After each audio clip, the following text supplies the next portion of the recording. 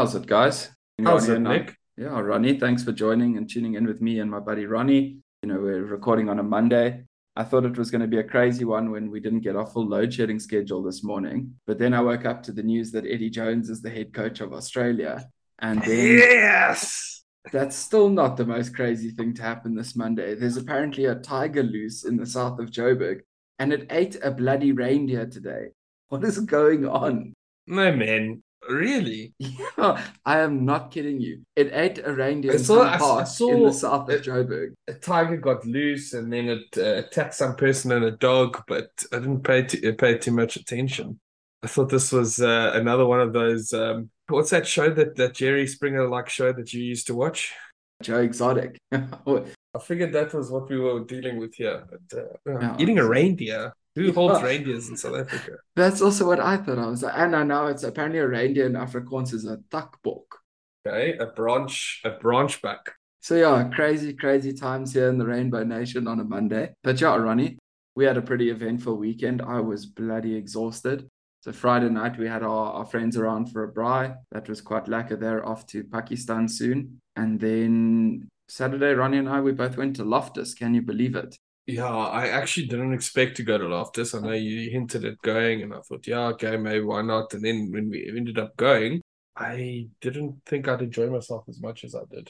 Yeah, got a little festive there. Hey, Sunday was a bit of a struggle, Ronnie. Yeah, so what they've done now, obviously, for those that don't know, is for many years you were not able to consume alcohol in the stadium, and they've now allowed that. So things get a little bit more festive there, drinking a beer and watching a game at the same time. Yeah, I think, just talking now that we are chatting a little bit about Loftus, I mean, those fences that they put up around the field really, really bug me. I did an article about it last year. I actually put a poll up on Puntit now and the last 24 hours to see how everyone would vote on it. And 78% said that it's a ridiculous idea to have those fences. That included three Bulls players. I don't know. For me, it's madness. Ronnie, what do you think of that? Why would it be madness? I mean, lots of stadiums around the world. I mean, Ellis Park has got its own little fence. There's stadiums with moats going around. Why is it a ridiculous thing? So you think it's okay that they just slap up a fence and block off the front row's view with 20 minutes Oh, left in okay. the game? So shame, poor front row. Yeah, okay. But I mean, let's just break it down. Loftus had a certain person called Piet van Sale, which removed a referee from the field. So that's the first time I've ever seen something like that. I'm sure we'll talk about the second time we've ever seen something like that. But they have crazies like that, do they not? Yeah, but you have to wonder sometimes, is it because they've got these extra measures, people feel more daring, or the extra measures that necessary? Because I mean, Kings Park, you literally sit practically with your feet on the field, and you rarely see someone running onto the pitch there. No, okay, but we also sat watching that game with a group of tourists that were asking, you know, would we, what would happen if they were to just go onto the field now? And we would say, oh, well, you could do it, but 10 minutes before the game, they're going to put the fences up. And that was a deterrent saying, oh, well, I can't do it now because the fences are going up at any moment. So, But on that note, actually, we forgot to mention that there was 10, 12 guys from Holland here, never been to a rugby game before, and we sat with them at the stadium. And it was actually quite nice to see that the vibe that they had, and they really enjoyed their time at the stadium. it was nice to see them celebrate and know when to celebrate.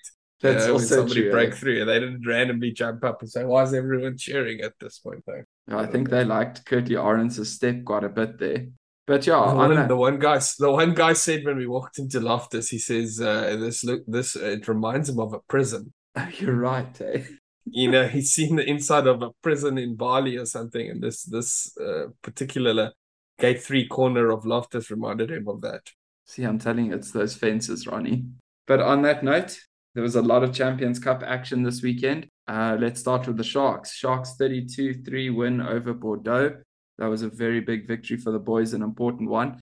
And they are now the first South African team to qualify for the playoff stages.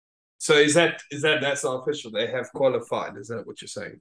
100%. The Sharks have already qualified. You see, so what I've obviously done over the last couple of months is drive home the fact that the Sharks are the world's most average team, and they took that personally.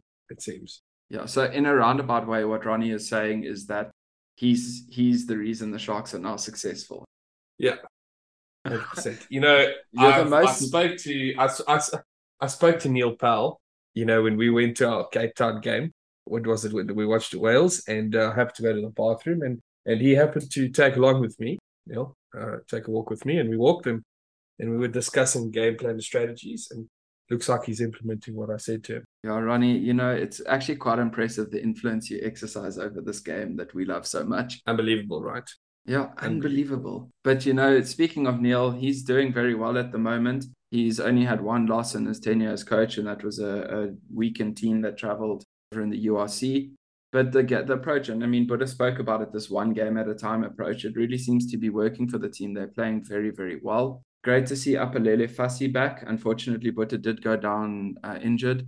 I had a little chat with him. He said he was going for the scans. He was supposed to get results today, but I haven't seen anything come out yet for an update. Another Warriors, Bongi and Bonambi. He went off early. It takes quite a lot to hurt the big man, so I hope Bongi's doing okay. And I mean, 2 yellow cards for Bordeaux. I think that cost them dearly. 2 yellow cards. Yeah, I think they got a little bit frustrated as well because the Sharks were all over them.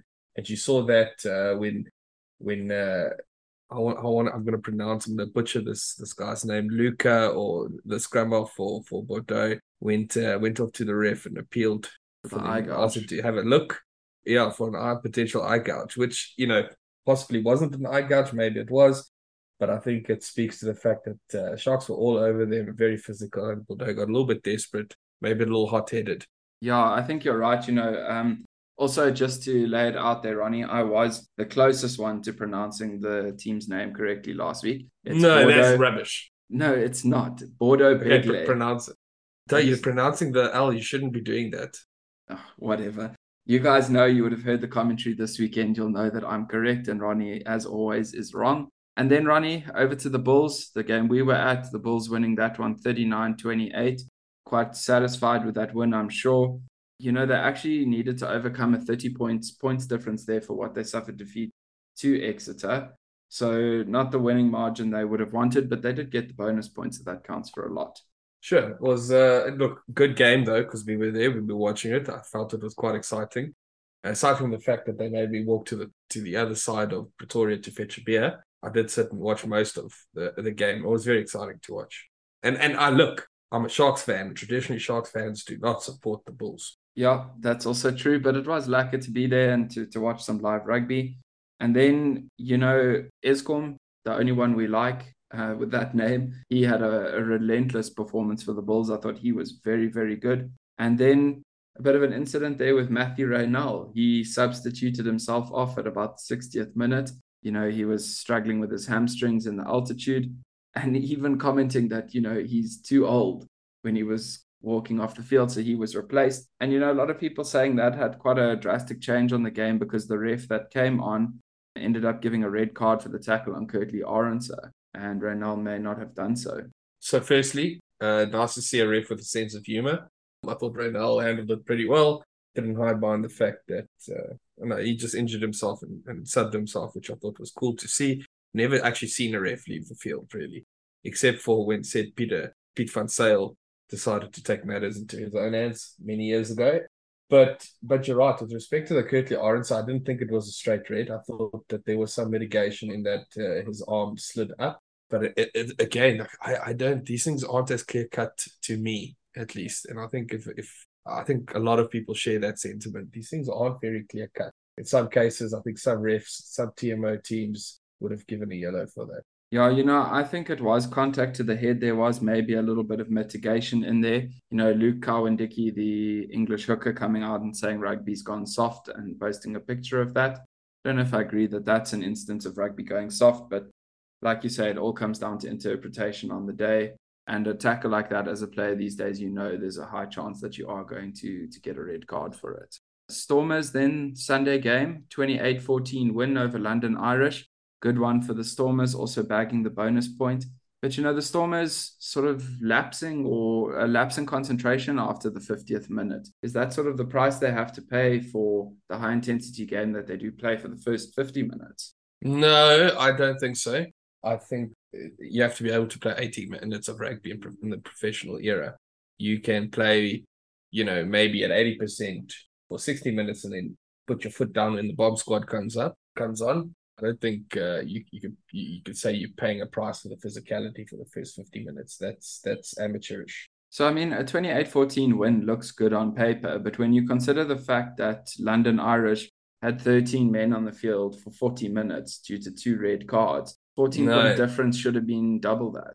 No, you're a Sharks supporter. I mean, you should go back a couple of years and know that the Sharks play their best rugby when there's 2 people off the field, taking a win over the Chiefs down in Waikato, 2 red cards, or I can't remember what it was. How many, we basically had no one on the field and we played the best rugby ever. And that happens often when the team's down in players. The other players seem to pick up the slack. So I think it's very difficult to just say, oh, no, the opposition's a player or 2 down, we're going to run over them. That's not always the case. Yeah, I think you're right there. So Stormers, they need to up the ante a bit, but maybe they're just timing their peak in the competitions well. I mean, they did do that last year, and they're still getting out a win, which is what matters at the end of the day. Then I just thought a game that deserved a bit of a special mention. Ospreys 35-29 Montpellier, one of the Welsh teams from the URC getting a win over a big French team. Yes. So very, very well done to the Ospreys. But we say that though, and we do say that though, and absolutely all credit to the Welsh teams, to Ospreys. Well done to you guys. And we look at Montpellier as one of the super teams, right, in top 14. But for me, the French, it's almost like any team can beat any other team on any given day. It's all over the place, really. And Stade Francais second on the log in the top 14, going down by 20, 30 points 3 weeks ago against the Lions. So they seem to be very haphazard. Either that or their teams really prioritize top 14 over the likes of the Champions and / Challenge Cup. Yeah, I think you have a point there, Ronnie. The French, and it seems like the international team has actually sorted that out, because that has been a long time issue for French rugby. So if it's only at club level, they won't mind it as much. And then La Rochelle 7, Ulster 3. That was a very, very small margin for a game. Didn't watch the game though. Do we know what the weather conditions were like? Because that to me looks like it was bucketing down with rain. Yeah, you did like meter deep snow or something like that. Meter deep snow or something like that, because 7-3 is a low scoring game. Traditionalists will say that's a good game. 2 strong teams up against one another, fair contest. And the everyday rugby fan would probably say a very boring game, not enough action. No, that's for sure. And then you look over Toulouse getting a 27 win away over Sale Sharks, 5 points for them.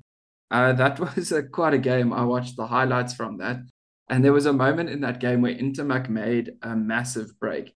He had 2 players on his outside and Dupont on his inside, and Dupont was covered. And he decided to swing it to Dupont. And I think that's just the instruction now. When you've got a player like him, you give him the ball. It's like us with Colby. Right. We do that a lot. And every time when the Springboks play, I say, just swing the ball to Colby. But I think people mark him these days so much, it's quite difficult for them to get away. But they still, pull a rabbit out the hat. Yeah, and then over to Clermont versus Leicester Tigers. Clermont going down 29-44 at home. Big performance from Andre Pollard. He got through a good game. I mean, 4 conversions, 2 penalties, and a try assist. Very good outing for the guy who's now back from his 3rd injury. Big performance from Leicester, considering they've just lost Borthwick to the national setup. As well, that's also, I forgot to mention that. So losing a head coach and putting on an away performance like that in France to a very powerful Clermont team. Very well done, Tigers. And then we go over to the Challenge Cup. Pau, I thought that was a game that deserved a mention. 15-21 to the Dragons. Another URC team getting the win there in France. See, so this competition is also very exciting. I know it's a Challenge Cup and whatnot, but, Pau beating Dragons away from home. And then, you'd be fair to say, okay, home field advantage, they're going to take it up to the next level. And then Dragons coming in and beating Pau away from their home. And that just makes this competition very exciting, seeing these matchups and then seeing them go 2 different ways on 2 different occasions. So that's very exciting, rugby, because I thought Pau had this in the bag. But then again, well done to Dragons, a URC team, very strong, when we like to see that from our fellow URC compatriots. Without a doubt, well done from the Dragons. And then Scarlets getting a 2017 win over the Cheetahs. Bit difficult for the Cheetahs, playing all their games overseas, including their home fixtures. And I mean, they lost Frans Steyn and Ruan Pienaar late in the week. So a bit of an adjustment for the side there and a big loss of experience going into that fixture. Yeah, I think it's difficult for the Cheetahs, though. I think you asked me the question over the weekend, or it could have been my colleague that asked, did the Cheetahs actually come home for Christmas or did they stay there? Either way, it would have been very disruptive to them, being away from the family or flying back to Bloemfontein and then all the way back again to their base in Italy. Challenging for the poor Cheetahs. Yeah, and then a disappointing showing from the Lions. They were leading 7-0 at halftime, but unfortunately went down 17-7 to start a Francais. Difficult for the men from Joburg, but I don't think that's such a bad loss. Playing a French powerhouse in France, 10 points is really not that bad. And like I said, Stade Francais, at least before the weekend, were second on the log on the top 14. So, all things considering, they should be looked at as the second strongest French side. And the French themselves are very strong. National team, all their teams as well. So I don't think that's such a bad showing. It's just unfortunate the Lions can't seem to be stringing together, a couple of wins. No, that's for sure. And I mean, it's showing the strength of this competition over and over again as we go through these scores. And then another URC team, Connacht, 61-5 for Brive. Big win for Connacht. They'll be happy with that. I think getting 50 or more over any team, their defense imploded. Sure. Yeah, good on Connacht. Connacht's a pretty tough team, eh? Playing them now a couple of times in the URC and seeing what they've got in the bag. They're not a team you just walk over. They are a very strong side. They've got some quality players and can, play some very attractive rugby as well. Yeah, I have to agree with you there, Ronnie. And then I just want to give you a statistic here, which absolutely blew my mind. From this weekend's Champions and Challenge Cup action, of the 16 URC teams involved in the competition, which is all of them, we won 13 of those fixtures. Yeah, well done. That's unbelievable and shows the strength of the URC. Very, very happy that we're participating in that competition. Ronnie, I've got a stat that I think before we move on as well that I'd like to raise. Looking at the Challenge Cup specifically, I think that some people do need to look at the format and the structure and who qualifies where. The reality is that the top 6 from each pool go through, and the 6th place team currently in Pool A that could qualify is Perpignan with no wins whatsoever. No, you're looking at the Challenge Cup now. Yeah, that's what I said. I mean, the Challenge Cup. Yeah, so you've got a team that could potentially qualify without having won a single game. Something they do need to look at. So it's going to come down to points difference, I believe, since no bonus points exist unless they got a bonus point loss, or there's a couple of them with the same number of bonus points. So it's going to come down to who lost the least or who lost the most graceful, or term is. That is actually quite surprising. And yeah, you're right. That's definitely something that's going to have to be looked at. You can't go through to the playoff stages having not won a game. It's a little bit absurd. Yeah, having firstly not won a game, not drawn a game. There's 1, 2, 3, 4 teams from 6th to 9th that all have a single bonus point. So technically they would qualify on that first. Then it comes down to points difference. And Perpignan is negative 36 and the next team is Bath with negative 37. So it's a little bit unfortunate to see. Yeah, that is a little bit crazy. I'm going to have to check that all out as well, because that is madness that a team can get through with a performance like that. Speaking of performances, I think I want to have a special mention for Siya Kolisi at the moment. He was on fire for the Sharks against Bordeaux, all over the place. And I honestly feel like Siya is in the best form he's ever been in at the moment. Don't really know how to respond to that without it sounding like I'm disagreeing with you. I feel like he was a stronger player at times. 2019, around the World Cup time, he was an explosive and very dominant player on the field. And I think I want to say that he's still playing very well, but he's gone into the shadows, he's gone into the trenches, I believe. He's incredibly consistent, incredibly reliable, and he's almost taken on that John Smith role from a decade and a half ago, where you just absolutely can rely on the person. He's not going to let you down, and he may not get the most meters gained or steal the most balls or something like that, but he's going to be good performer every round, not just an average performer. He's going to be a good all-round performer every match that he plays. So I want to say I agree with you, but he's changed his role from being this really exceptional player to being this incredibly reliable and consistent player. Sort of like the way I feel about Yeah, I think you need to rewatch this weekend's game because he wasn't only reliable, he was all over the place. For me, Sia was the top performer for the Sharks by far this weekend.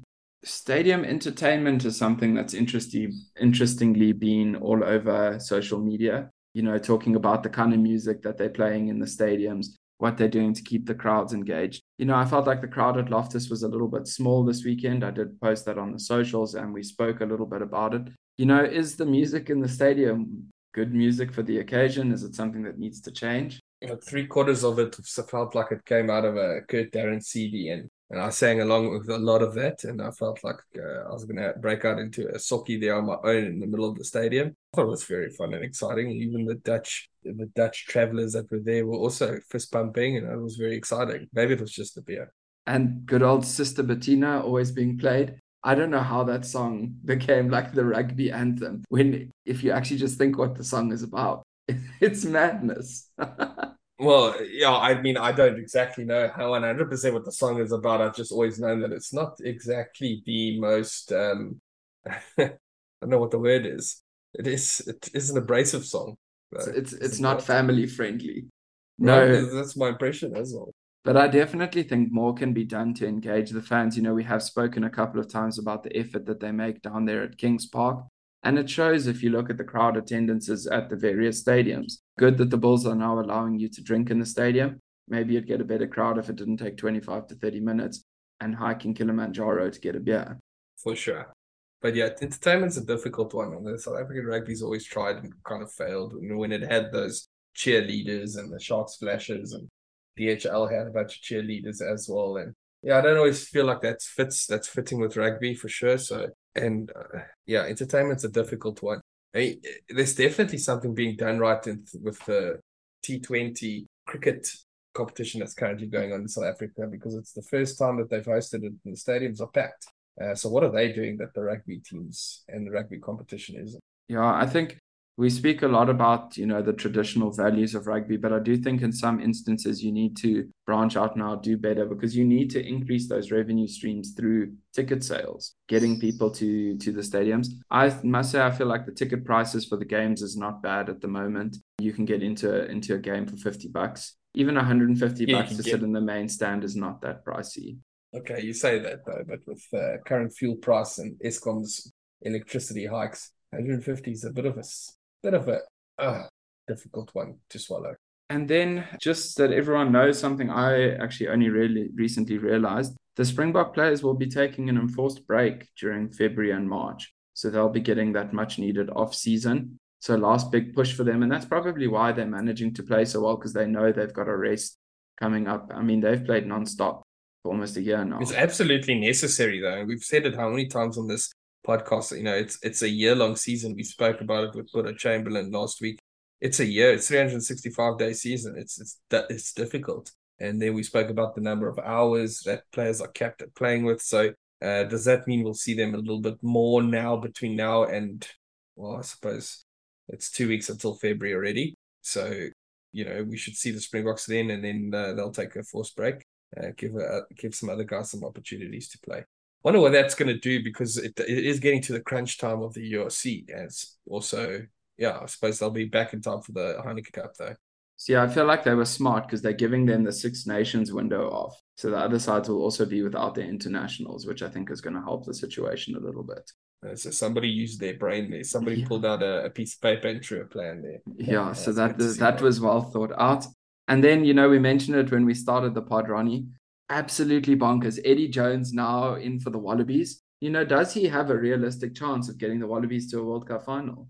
Well, this kind of looks like a repeat of Rassie Erasmus coming in shortly before the World Cup and Alistair Coetzee getting the boot. Australia, or Rugby Australia, definitely thinks like they thinks they're making the right move by removing old Dave Rennie. I don't think Dave Rennie was such a bad coach as well. I thought he had it in him. I don't know what Eddie Jones is going to be able to do that Dave Rennie wasn't able to do. But yeah, let's see how that goes. It was a bit of a shock for me. I did not see this coming at all. I think we may have speculated about all sorts of moves and stuff like that on the podcast, maybe not on the podcast. I don't know. But him going to Australia, wow, it goes back to that video where Eddie Jones lost it at that fan that called him a traitor. So I hope Yeah. that fan feels like a bit of a moron now. Yeah, that's for sure. And I mean, he's been given a long-term contract, so he'll coach to this World Cup, and then he's also got the next 4-year cycle, also taking charge of the Wallaroos. But that's my question now. You know, him and Steve Borthwick, similar positions. How much pressure are they really under to perform at this World Cup? No, they can't be. You can't expect a coach to come in with a year left, and in Eddie's case, 10 months or 9 months, if my maths is correct, and perform. I mean, that's hardly any time, right? I mean, I almost think like it's a blessing to him. It was a blessing to Rassie. Winning the World Cup was like, wow, we didn't expect that. Our plan was to win 2023, not 2019. And he pulled a rabbit out of the hat. And I think they're in the same position now. If they do well done to them. They're legends. And if they don't do so well, they can just say, well, we only had a couple of months to do something. So you don't think it's one of those situations where he went for a job interview and there were big promises thrown on the table? Now you're sitting at the desk and you're like, oh, fuck. Well, he's an arrogant person, Eddie Jones, and I think that's what people don't like him, because he's quite the arrogant person. But to be a legend coach of world rugby, kind of need to be a bit of an asshole, a bit of an arrogant ass, and maybe he did back it up. He said, "Look, we're going to do this. I'm going to take us all the way." And he said that though in his, he looks forward to taking his nation to the World Cup and coming home with the World Cup. So he said it to the media. Could just as well have made an even bigger promise behind closed doors. And, maybe his personality fits in a little bit better with the Aussie setup. We've got a couple of friends over that side. They've got a lack of sense of humor. So maybe Eddie does fit in there. And, maybe that lack of pressure, like you say with Rassie, from the coaches makes an easier team environment and is actually helpful to them on their quest to the World Cup. But I am now praying for an England-Australia quarterfinal and for the Aussies to knock England out there. That will be absolutely priceless. It's written in the stars. It's written in the stars. Imagine the post-match conference with Eddie Jones after knocking England out. Yeah, what was that about a chariot again? The chariot's on fire. I just want to make a point. There's a lot of screaming going on around my house here. I am not punishing this child.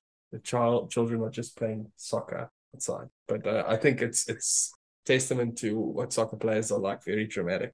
Fair enough. Then just the last point I want us to discuss, Ronnie, is the cards. Do we need to see an introduction of a 20-minute red card? Yes. Because this weekend there were 5 red cards in the Champions Cup. That's contest ruining. I thought you were going to say, do we need to see the introduction of a sort of a challenge card, right? An orange card. I think that's necessary. We need something between a yellow and a normal penalty, something that where the captains of each team have a little bit more say and say, can we have something reviewed, and can we potentially send this player off 5 minutes or something, or have them reviewed after the game or specific incident. That I think is important, something just to bridge the gap between a yellow and a normal penalty. And then, I think we've spoken about the 20-minute red card before. Can't remember where I stood on it last time. Probably going to be a hypocrite here by saying that, yes, we do need a 20-minute red card, especially, if there's a controversial call, controversial red card in the first half, and our team's down to 14 for the rest of the game. I know earlier in this podcast I said, teams play better when you've got less players on the field, but the reality is it is very difficult still to play with less players on the field.